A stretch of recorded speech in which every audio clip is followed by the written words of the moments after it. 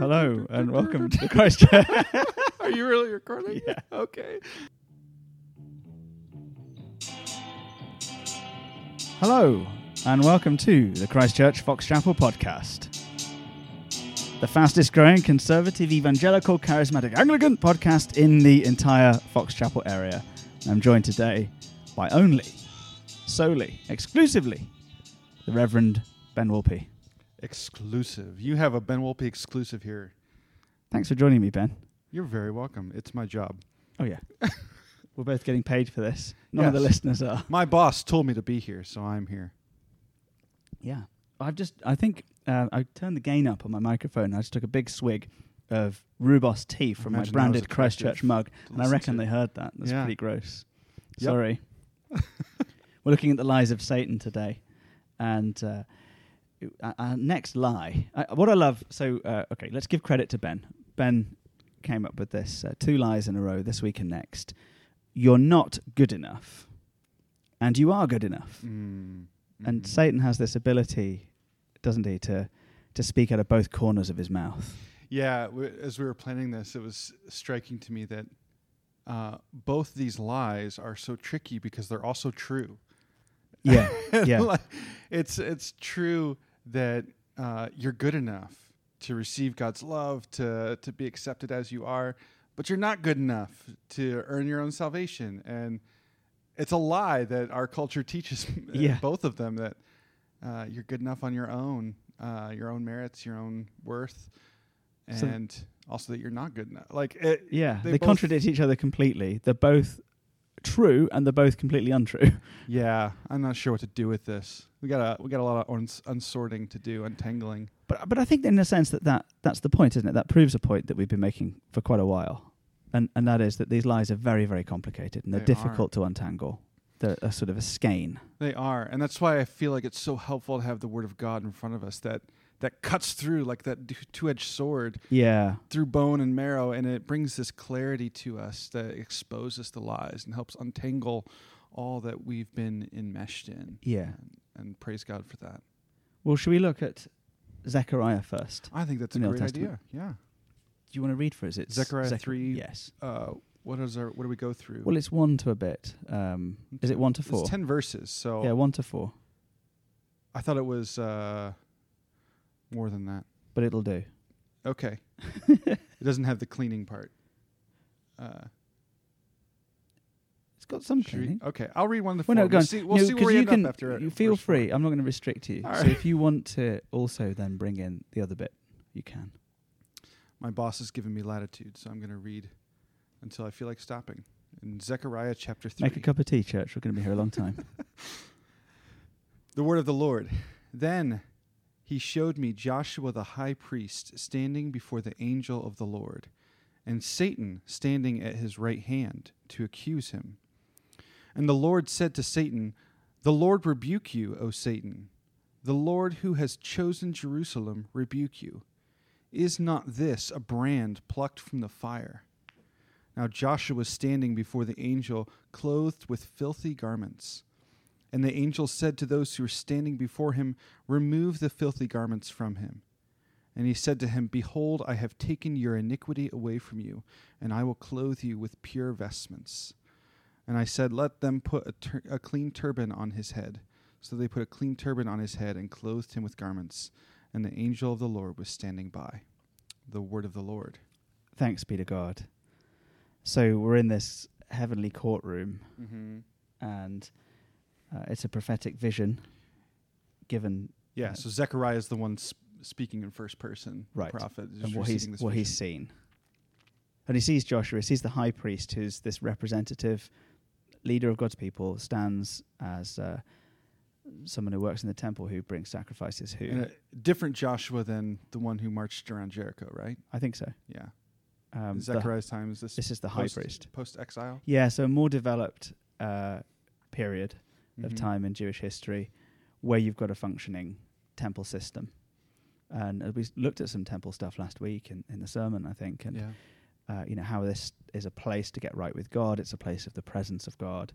And the high priest was, really significant character. He once a year would go in, wouldn't he, to the Holy of Holies, and they would tie a rope around him in case he wasn't good enough for God, and he died in there from the sheer presence of God, and they would just drag him out on a string because they wouldn't want to go in and deal with him. So fast forward to this prophetic image, the heavenly judgment room court scene, really. It's a trial that Zechariah is seeing in his vision. And here they are before the Lord. And Satan is functioning as a sort of prosecuting lawyer. Yeah, he's the accuser. That's and I think that's the Hebrew word for Satan is the accuser. And the accuser is standing at his right hand to accuse him. The accuser accuses.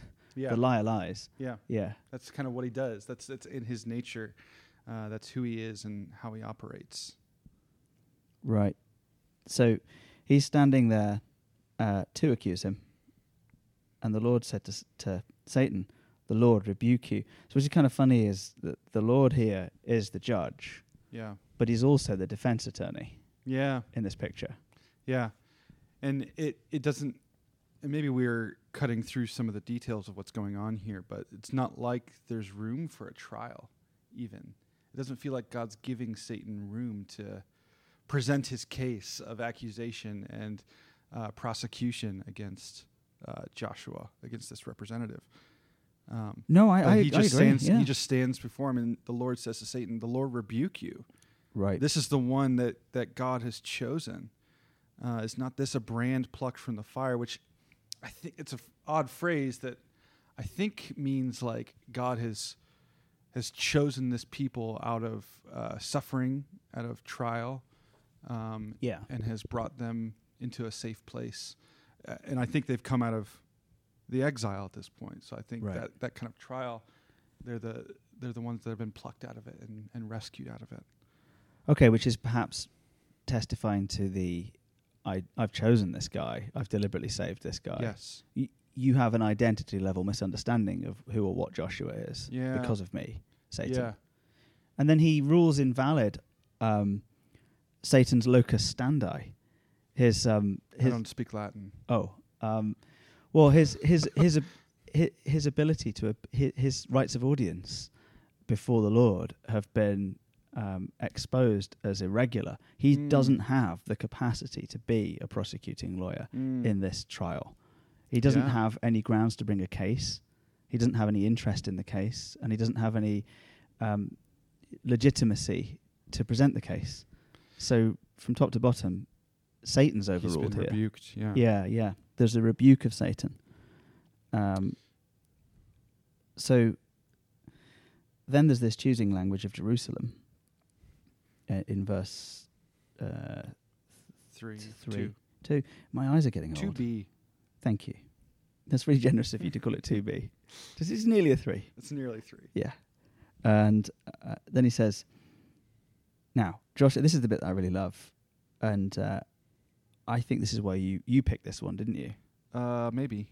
I think you did. On that absolute melting marshmallow of a morass of a sermon series rota plan that we threw up into existence. Yes, I think that you did this one. I have no memory of who did what anymore because everything was scratched out and redone and Inspired. Yes. Yeah, I think it was. He just says this. Now Joshua standing before the angel, clothed with filthy garments, which is just cool. And odd for a high priest of Israel.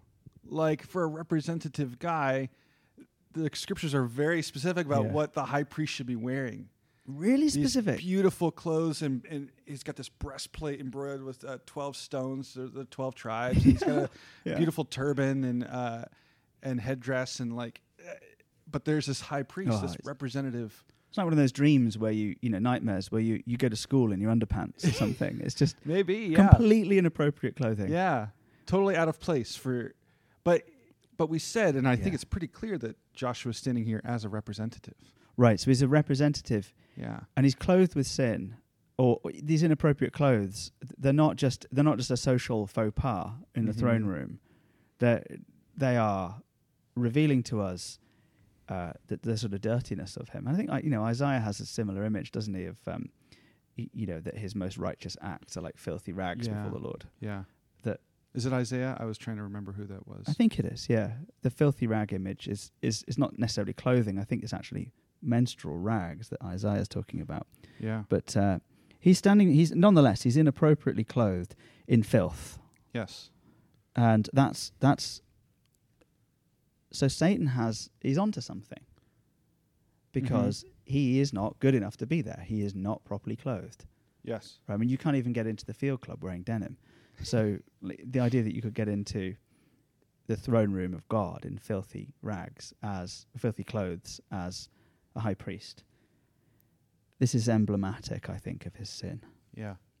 And then the angel said, remove the filthy garments from him. So he doesn't even have to take them off himself. Yeah. They're taken off of him. It's a command of God carried out by God and his messengers. Yeah. Yeah.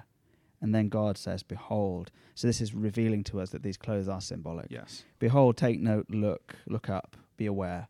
I have taken your iniquity away from you, the sin that these were symbolizing. And I will, as a promise of God, clothe you with pure vestments. Mm. So God replaces our sin. We're not good enough with something that is. Yeah. Yeah, and I think this plays right into, throughout Scripture, clothes are actually quite a symbolic metaphor. That we're to put off our sin and to put on Jesus Christ as a pair of new clothes.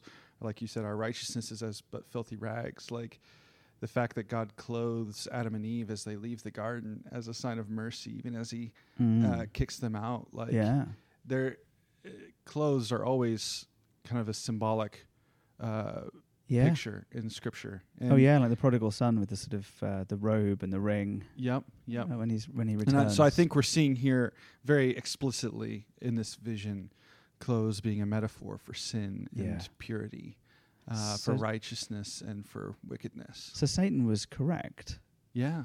And yet, what Satan told us was a half-truth, and that half-truth is a lie. You're not good enough for God, but that isn't where the theology ends. God can make you good enough for God. Yes. God wants to make you good enough for God. Yes. Yeah. Yeah, we are not able to stand on our own account and our own merits. Right.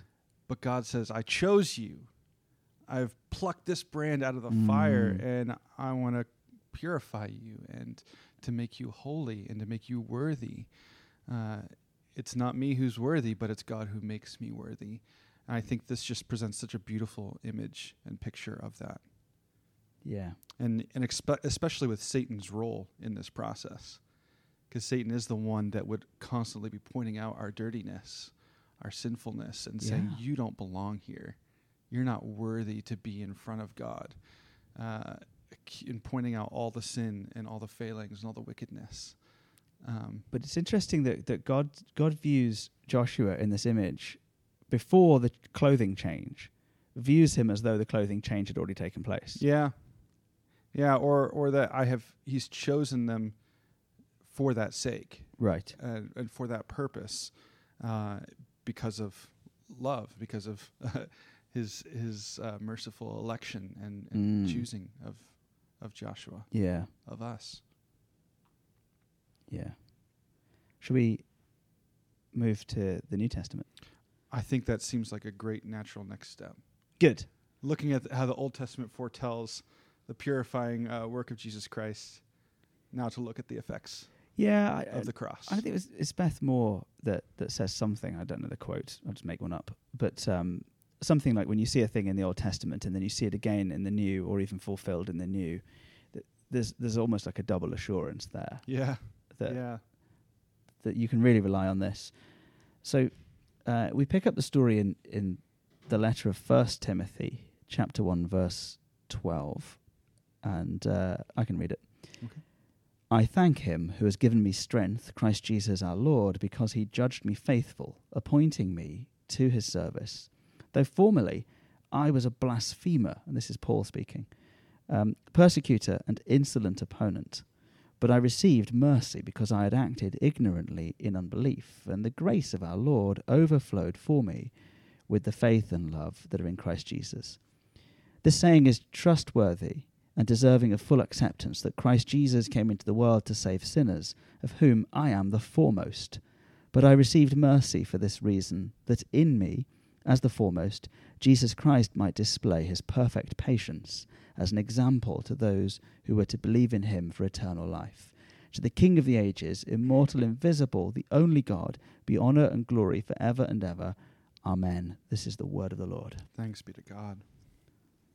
I always like passages that end with amen, because everybody just mutters going to go amen in church, and then they feel embarrassed. Like, don't feel embarrassed if you ever do that. Never fail to say amen when you hear the word of the Lord. It's beautiful. I love it. Yeah, it's great. It's really good. I love it.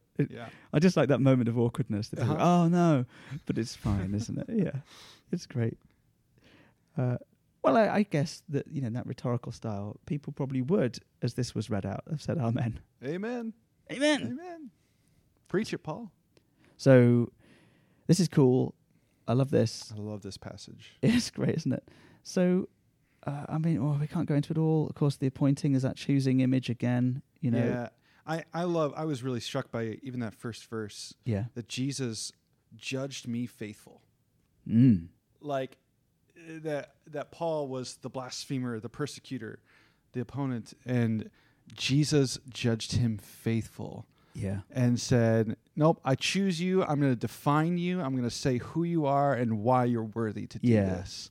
Like, that's Jesus, the judge of all the universe, saying that about Paul, about me, about you. Right. And all of us. Though in his natural state, Paul is a rotter. Yes. And he received that mercy. I was a blasphemer. Yeah. Persecutor. So his job was actually to murder Christians. Yes. Which is Satan's job. Yeah. And insolent opponent, which is just kind of funny. I think insolent's funny.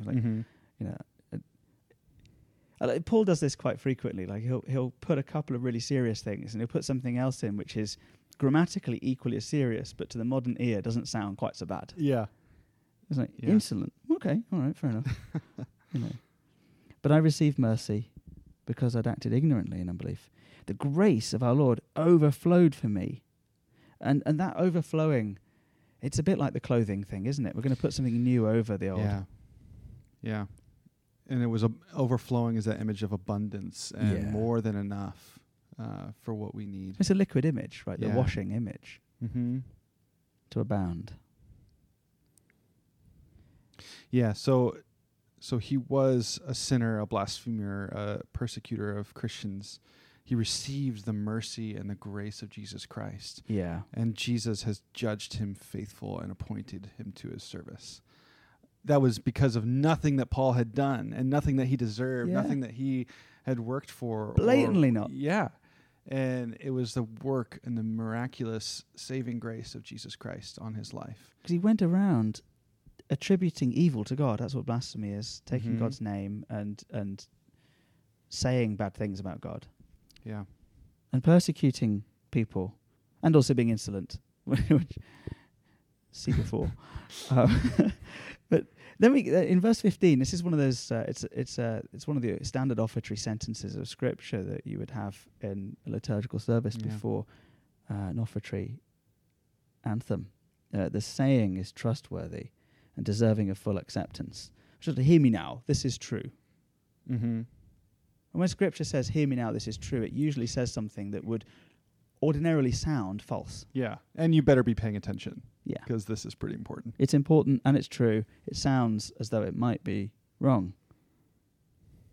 Christ Jesus came into the world to save sinners, of whom I am the foremost. So let's try and find out. Who's the worst person? It's me, says Paul. Let's just cut to the chase. I'm bad and I got saved. Yeah. Implicit within that, you're not as bad as me, so you can be saved. Yeah. No one is beyond the reach of God's saving grace. Clearly not. I often think about Paul. Someone said to me years ago that Paul is basically a terrorist. And when we think about terrorists today and what they do and how evil they are, and Paul was a terrorist against Christians, and he was persecuting them, and he was an awful character. But God's grace saved him. God's grace remade him and judged him faithful for service. And when you think about that, how he says that, I'm the foremost sinner, no one is worse, then anyone can be saved. And that shapes how we think about everyone else around us and how we pray for our enemies and for those that we tend to think are beyond God's grace. Yeah, because he's looked after by his enemies just before his conversion. Yeah. Yeah. So he is... I mean, there could be an element of idiomatic hyperbole to this. Or it could be that he really is the worst. And given that Scripture is breathed out by God, it's possible that he's this, which why he's so full of grace and so full of love and so full of excitement about Jesus, because he's been liberated from this sin and he knows it. Yeah, and the fact that God used him as an extreme example, that Jesus might display his perfect patience as an example to those who were to believe in him for eternal life, verse 16. Yeah, that's so important, isn't it? It really is. And now, pastorally, I think this is key. I think this is extremely important. We're just never going to get bored of this because it's the gospel. This is the good news. This is our sermon in a pot. We say it all the time. And here's a great example of this. You are not good enough for God. And yet, here's the man who was the most not good enough for God. And he became good enough for God. Yeah. And not just sort of scraped in good enough, tolerated by God. Like, that's not Christ's work here. Yeah. Not to slide you in. Yeah. Squeak you by and to get you into heaven. No. But to display perfect patience and mercy. Yeah. And the thing that brings us about is that Christ Jesus came into the world to save sinners. Yeah, by what means? That's the gospel, and that's the means by which we can be before God purified and judged faithful for his service. Right. Because Jesus has come to save sinners, and I am a sinner, and I need that salvation. I need that mercy just as much as Paul did.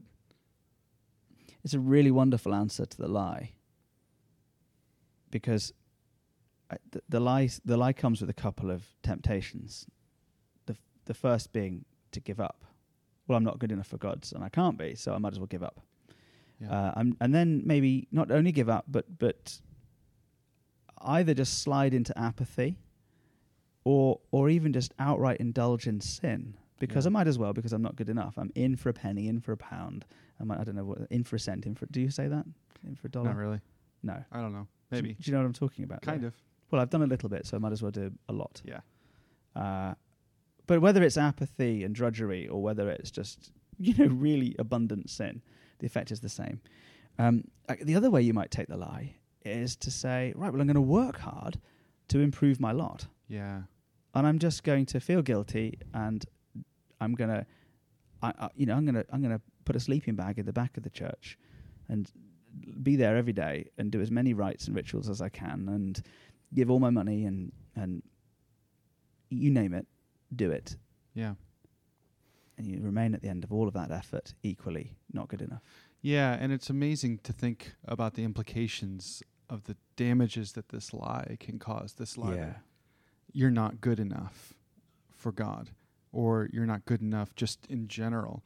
Like, it's so pervasive and it affects so many different things. And I think all of us at some points have flashes of this, if not maybe even seasons of thinking this, and sometimes the world's answer is, oh, you need better self-esteem. You need to think better about yourself. You're good enough. Look in a mirror and say, I am good. I am powerful. I'm smart, and listing your qualities. But no, that's not the answer.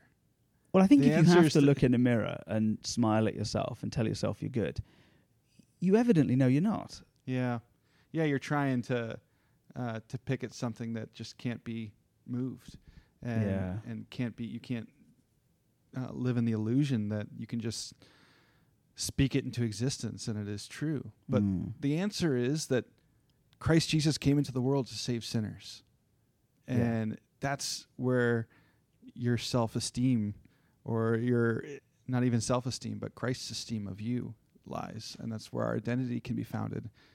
And that can just change everything. when our identity is rooted in that Christ Jesus came into the world to save sinners. And that's me. Everyone's smiling because he's done it again. He's crescendoed us in a Wolpian way. That's great. I love just honestly. How many times is this going to happen? If we keep the podcast, well, it's going to happen, isn't it? Until basically you just die or the Lord returns. That's what you pay me for. The Wolpian crescendo. Yeah, that's right. That's why I'm here. Complete a finisher. Yeah, that's right. Well, look, this has been a podcast of Christ Church Fox Chapel, and we're incredibly glad that you could join us.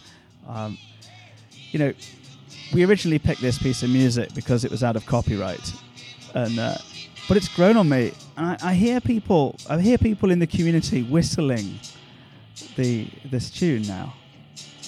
Like, look, Apple is going to be wondering what is going on. Thank you for joining us. This has been a podcast of Christ Church Fox Chapel. Bye. We'll see you very soon.